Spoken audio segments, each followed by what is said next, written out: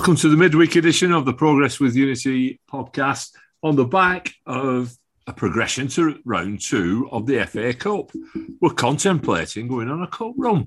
Adam and Paul are with us this evening. How are you doing, Adam? Yeah, a bit tired. Late home last night, but yeah, eventually we came home with a win, didn't we? But it was a late one with the extra time. Paul? Yeah, even sat on the couch, it was later than we expected. But so certainly a shorter journey home for me than it was for Adam. Right, crack on with it then, shall we? Solihull Moors 1, Wigan Athletic 2. We fell behind, didn't we? To a penalty, which was a bit dubious. We started to play after that and grabbed 2 goals. Starting off with the first half, it was quite a hard watch, if I'm being honest. You were there, Adam. What was it like at the ground watching that first half? Well, the most exciting thing at the first half was seeing Sir Ben Watson before kick-off, getting a picture taken with him. There was nothing really. It was bitty. Referee's not helped masses. It's stop-start. It's really struggling to get going. Wigan's away following's usually vocal, but it was hard work to really get into the game last night. Yeah, I wouldn't say it was necessarily a bad performance as such. It was just a nothing really. There was the odd little bits and pieces, weren't there, from either side, but very uneventful half really for me. I think they had a decent chance late on, didn't they? But wasn't the most exciting game. Penalty then, come on, we'll hit it straight on. Blatant handball all day long. It was Maynard who handballed it, not Callum Lang. Yeah, it's got to be one of those where just the referee's angle is just not right for seeing what the TV camera can blatantly see. Do you not think he got a shout in his ear? Because he turned away and he started moving upfield. I know it was only like a split second, but he actually stopped in his tracks and turned back round and then blew his whistle. Like somebody give him the nod. Yeah, it looked strange. Or he was running away and then just like working it over in his brain and thought, no, that's a penalty. And then just turned around and pointed to the spot. Or he was turning away so he could flounce round and point at the spot. Bet you had no idea, did you, Adam? I mean, you were... I was on the side, so a little bit nearer, obviously, than the ones behind the goal. But there's no way you can give it from there, is there, from where we are? I got the impression it was controversial. Just you can start seeing the attitude of the players, don't you? The reaction of the players to it. And then text messages start coming through, don't they? Those who are watching it on TV. So, it doesn't take long, does it, to get through? But I watched the replay and I had no idea. So never mind the people in the ground that saw it live. On the replay, I was looking for the challenges. I wasn't looking for an handball. I was looking for the challenges. That's what the commentator and the pundit who was with him was saying, been a foul. That's what they assumed. 4 or 5 minutes later, they said, we've had it confirmed that it was handball. That says it all, doesn't it? How many times they've seen it and they can't work out what it was given for. I thought the one in the first half was one that could have been given, though. And it did make me wonder whether or not that was what he was giving, even though he's in a different point in time. He was giving something off the back of that one in the first half, because I thought that was dodgy as a challenge. You can't do that as a referee, can you? You can't make a mistake. Oh, no, you can't. With another one. Absolutely agree, but, we know they do. That was down your end as well, that. I don't want it. Kerr, a little shove on Rooney. That's what they're claiming. I mean, Rooney just stopped in his tracks and he knew what were coming. Technical penalty, but not a blatant one, I think. Yeah. I think that's the way I would look at it. I think if you're going by the letter, it was a penalty, but I've seen a lot more blatant penalties. I mean, that referee last year, do you remember him with the Tom Pearce referee, who basically, I think he had to have 4 goals of getting fouled in area, didn't he, before he got a penalty. So it wasn't anything like that. But yeah, strictly speaking, I think it was a pen.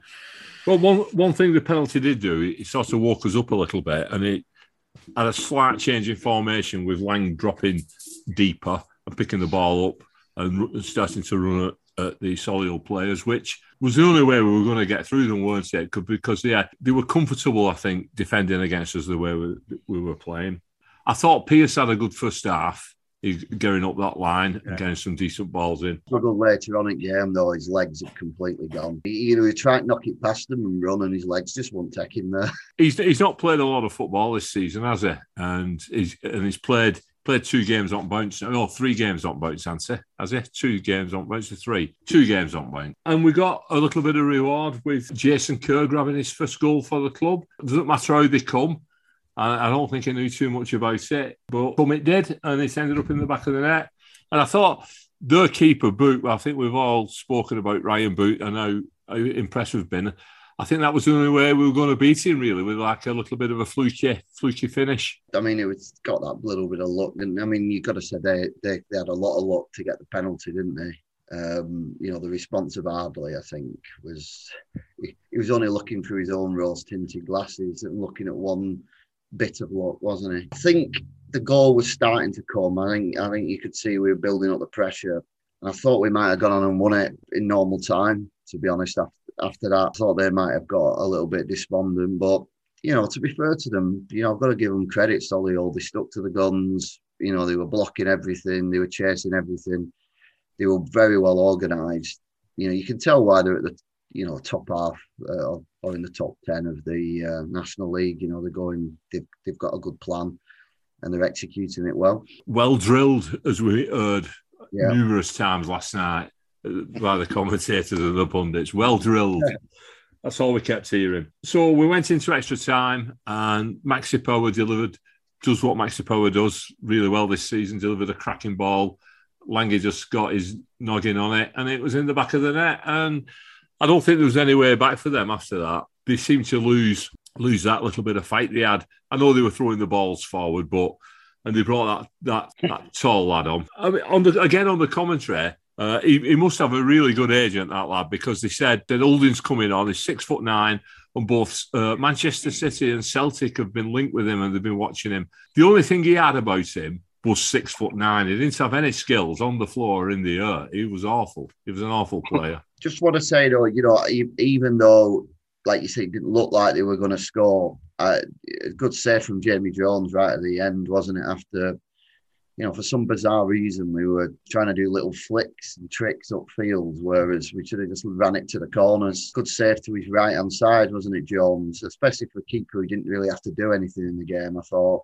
Good concentration and a decent save from England's number one.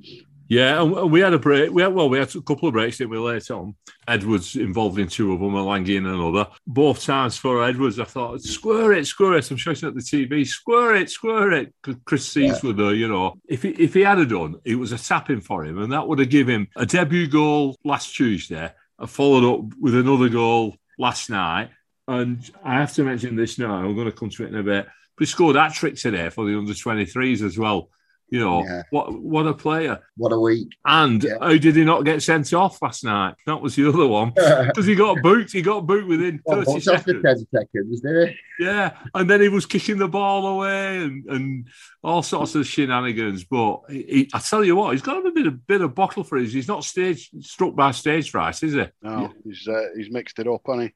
I think we've got ourselves another little gem there in him. Definitely. Like Paul said the other day, I thought that was a great saying.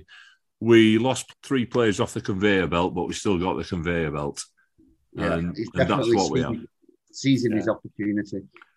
I like that one. I do like that one. The stats from the game with 66% possession, 17 shots, 9 on target. They had 14 with 5 on target. We picked up 3 yellows. Chris Caesars, as just mentioned, and Lange, who applauded the referee for giving him a free kick, and Tom Pearce as well got one. I didn't think Lange was that sarcastic. Yeah, okay. There is elements of it, but to me, it was thanks for finally giving me something. It wasn't as though he was slow hand clapping him. He was just clapping because he got something, I thought. Well, we know what they were doing. And then Tom Pearce, I mean, that could have gone anywhere. That we could have ended up with a red card, though. They could have ended up with a red card. Guion Evans did well holding their player back. And I think Tom Pearce, it was Maynard, weren't it? Who square. Yeah. He was a big fella in with square shoulders. So I think he just looked at him and thought, I wonder if I've rung the wrong player up here by barging into him. Quick mention about man of the match. We've done our poll on both Twitter and Facebook. And the Progress with Unity man of the match for the game with Solihull Moors goes to Wigan Athletics, Callum Lang. So a goal and a cracking second half. gave him the Man of the Match award. Adam, I've got to ask you this. You went to a brand new ground. Did you go to the toilets? And if so, let's have some ratings for those toilets. Probably not surprising. I had a few beers, didn't I? So just to make sure that I did visit those toilets. Yeah, very back to basics. Very kind of temporary Portaloo type toilets. You'd see them at a festival or a race meeting or something like that. I wasn't too convinced with where the boilers were placed. Wasn't happy with that. Rather odd smell coming from the toilets, which is not ideal because it's right next to the burger stand as well. So maybe positioning of the toilets or the burger van for that matter needs to be considered. And the water just wouldn't run warm in there. So even though they got those boilers in there, they didn't seem to be doing much of a job. So yeah, very disappointed. 3 or 4 out of 10 maximum. Attendance, 285 away fans in a crowd of 3,703, which is a record attendance for Solihull Moors. So I think they were quite made up with it all, with the tie that they've had, and it's good that they've made a bit of cash out of it as well. Previously mentioned, Latics played, under 23s played Sunderland in the Premier League 2 Cup group stage. They went a goal behind early doors, but came back. That was this afternoon. They came back with a Chris Sees hat-trick. We won 3-1. We've now got 100% record in that group, so they're doing very well again. There was quite a few players who featured in the squad last night in that team, but also there was a notable player, and I'm sure it's something all Latics fans will be delighted to hear, that Joe Bennett made his club debut in that game, and he played the first 45 minutes. And he's tweeted tonight saying he was really pleased to get on the grass and get 45 minutes under his belt. Yeah. That's brilliant to hear. Yeah, good to hear. Yeah, we obviously, when we signed him back in August, I know we knew he had injuries, but I don't think any of us thought it would be. It's going to be probably into December, isn't it, when he plays his first team match, I would think. So, but, he's on his way back. He's still got to start somewhere. And from what the Cardiff fans said, he's a great acquisition for us if we can keep him fit. So that's good news. Move on to Saturday. We're back in league action. We're at home. We've got Oxford United in town, and it's the first of 4 games that we're going to be playing in 10 days. There's a lot of games there in a very short period of time. Let's have some ref watch for the Oxford game. Now, the referee for the Oxford game is very useful if you're a bit hungry, because the referee is Andy Kitchen from Consett in County Durham. He's 33-year-old, and this is his first season as a national list referee. So it's the first time he's refereed either club. Overall, though, this season so far, he's refereed 12 games, 33 yellows, 1 red, and 3 penalties. And that's the referee, Andrew Kitchen from Consett against Oxford. As opposed to Andrew Consett from Kitchen. Yeah, cock that up. Moving away from the Kitchen and on to Oxford. If we remember a few years ago, we gave them a battering in their kitchen. But anyway, over to the previous form against the Oxford United team. Played 12 times, so not that many times. We've won 6, lost 5, and there's been 1 draw. First meeting back in the 82-83 season, where they did the double over us. Last season, did the double again, 2-1 home and away. Bizarrely, we didn't actually score our first goal against them until the new millennium, very early in the new millennium, when we beat them away at the Manor Ground 2-1. Now, Oxford have been a side, I guess, who have been kind of floating around the sort of top 6 for a number of seasons now. They've had some appearances in the playoffs. And again, this season, they're keeping that level of consistency going. Recent form, 6 games, 1-4, 1 draw, which was a 0-0 against Ipswich, and just the 1 defeat against the league leaders, Plymouth. They've got Matty Taylor, who, again, has been scoring goals at this level for a couple of clubs for the last few seasons. You can see, again, 8 goals this season. They've definitely got some firepower. James Henry in there as well.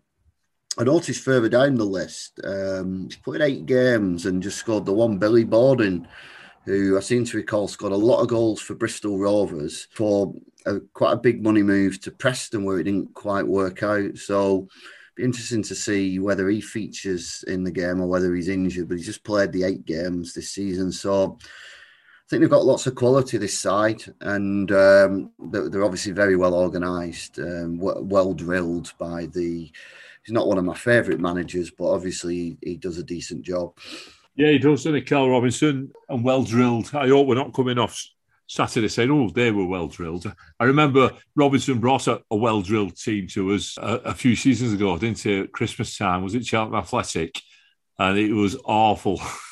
Well, yeah, and then got sacked at Charlton, and unbelievably, we had to have him again with a very well drilled manager when he was one of his first games for Oxford. But that game, if you recall, we unlocked them. I think about 5 minutes to go. I think Will Grigg scored from a very nice cold pass, if you recall. But yeah, he's very defensive minded, I think. But as we've just alluded to, defensive minded with firepower like that is a dangerous combination. Yeah, and they picked up some good wins. Obviously, they won at Sheffield Wednesday, and that was a good point on Saturday against Ipswich, 0 apiece. Ipswich, it was at Portman Road, and they're the league's top goal scorers as well, aren't they, Ipswich Town? So they kept them quiet. I think it's going to be a nice game for us, this, and we're at home as well. I feel more comfortable if we're playing them away on a Tuesday night. Probably doing 4-0, won't we? But we'll see anyway. Yeah, while we're talking about predictions and that, let's crack straight on with it. Paul? Well, your team selection, I've written it down, and there's one big question mark, and that's right back. I think the rest just speaks for itself. Wyke up front, Keane behind him, McLean on the left, Lang on the right. I think Bayliss and Power will make your midfield up again. Watson, Kerr in the centre halves, Tom Pearce at left back, who's playing right back because Derico's suspended, don't forget. So what's your prediction? I'll predict 1-0 to the Latics. There might be a formation change because coming on late yesterday was Jack Watmore, so it suggests he could be back.